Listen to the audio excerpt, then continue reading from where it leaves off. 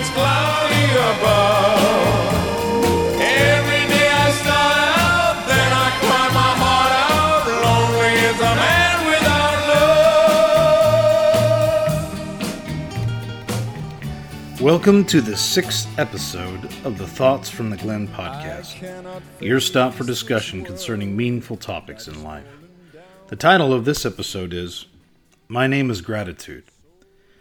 I'm Jason Truitt Glenn, and first I'd like to simply say Happy Thanksgiving from my family to yours. In this episode, I'll be revisiting a blog post I wrote for Thanksgiving 9 years ago.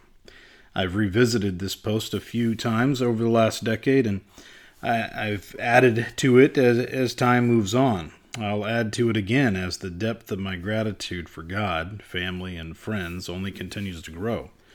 My life is a vast chasm of need, and yet is filled to overflowing by boundless grace, mercy, kindness, and generosity of our Lord Jesus Christ. I hope you will be encouraged to reflect on your own journey of need and the provision that met you on that road. I am thankful. This isn't just a fleeting expression to be made on a day or two during the calendar year. This phrase is representative of our very being. My name is gratitude. The essence of my life is wrapped up in the generosity of God. 1 Thessalonians 5:16-18 says, Rejoice always, pray without ceasing. In everything give thanks, for this is God's will for you in Christ Jesus. It's God's will for us in Jesus because it is the only appropriate response that the created can give to a good creator. It is the only appropriate response that the redeemed can give to the Redeemer. It is the only appropriate response that the saved can give to the Savior. My mind often reflects on the story of Jean Valjean, the protagonist from Victor Hugo's 1862 Les Mis. I'm reminded of how Valjean, in the midst of his sinful brokenness and deep need for grace, sought refuge in the church and was amazed at the hospitality given to him from the bishop. I remember Valjean's words to the bishop. Monsieur le Curé, you're good-hearted. You don't treat me with contempt. You invite me into your home. You light candles for me, yet I've made no secret of where I come from and what a wretch I am. The bishop, sitting beside him, gently touched his hand. You didn't have to tell me who you were. This isn't my house. It's the house of Jesus Christ. This door does not ask whoever enters whether he has a name, but whether he is in distress. You're in distress. You're hungry and thirsty. You're welcome here. And don't thank me. Don't say I'm inviting you into my home. No one is at home here except whoever needs a refuge. I tell you, a passing visitor, this is your home more than mine. Everything here is yours. Why should I need to know your name? Besides, even before you told me, I already knew your name. The man's eyes widened in astonishment. Really? You knew me by name? Yes, replied the bishop, by the name of brother. And yet after this scene, Valjean still attempts to steal what has been freely offered to him. He still seeks a satisfaction outside of grace, hoping to be his own master and to confront his circumstances under his own logic and power. But the bishop will have none of it. And as the authorities return Valjean to the bishop with the stolen silver in hand, the bishop testifies that Valjean has been freely given the silver and then scolds him for not taking the most valuable silver candlesticks. In private, the bishop reminds Valjean what this grace, this unwarranted generosity means. It means that Valjean is not his own anymore. He belongs to God. What a vivid picture of our lives. Thanksgiving is a beautiful holiday. I'm grateful that I've lived most of my life in a nation that has an official day of expressing communal gratitude. But please don't let it go unnoticed that on Thanksgiving we celebrate the heritage of indigenous peoples, showing charity to and sharing wisdom with the Pilgrims, who were among the first European settlers on the continent.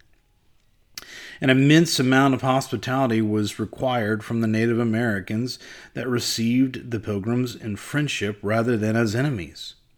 To suggest that God was not in that historical moment, because the Pilgrims were white European colonials, for instance, and the land had been inhabited by Native Americans for centuries, is to miss the historical truth and to be robbed of the right understanding of our common station in this life, and to attempt to steal the extreme gesture of generosity that the Native Americans were extending at that moment.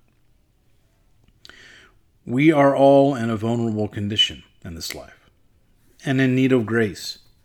The Jewish French philosopher Emmanuel Levinas once wrote that suffering is the impossibility of nothingness. To suffer is to erase all doubt that you're alive. In solidarity with Levinas' statement about suffering, I offer the observation that gratitude, thanksgiving, testifies to the impossibility of a human self-sufficiency. They are a testimony of our continual need and a picture of our soul. We are brothers and sisters in need. The Native Americans taught the Pilgrims how to survive in this new land because they had felt the need to survive in the same land for countless generations. Our celebration of Thanksgiving holiday is a time to remember so that we can keep our condition fresh in our hearts. Whether we are aware of it or not, Jesus has done what is necessary for us to move forward in a new life, despite our sins and struggles. Despite the fact that we often take advantage of His grace and love, running with the lesser silver, if you will, while He wants to give us the more valuable candlesticks of joy and peace. I am thankful.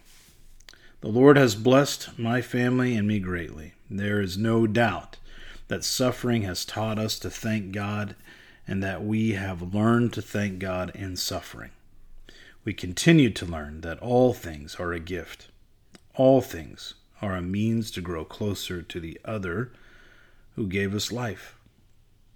As I wrap it up here on this Thanksgiving holiday, I wanted to share a few notable quotes about gratitude and thankfulness. And of course, we must start with that famous American, Willie Nelson. When I started counting my blessings, he says, my whole life turned around.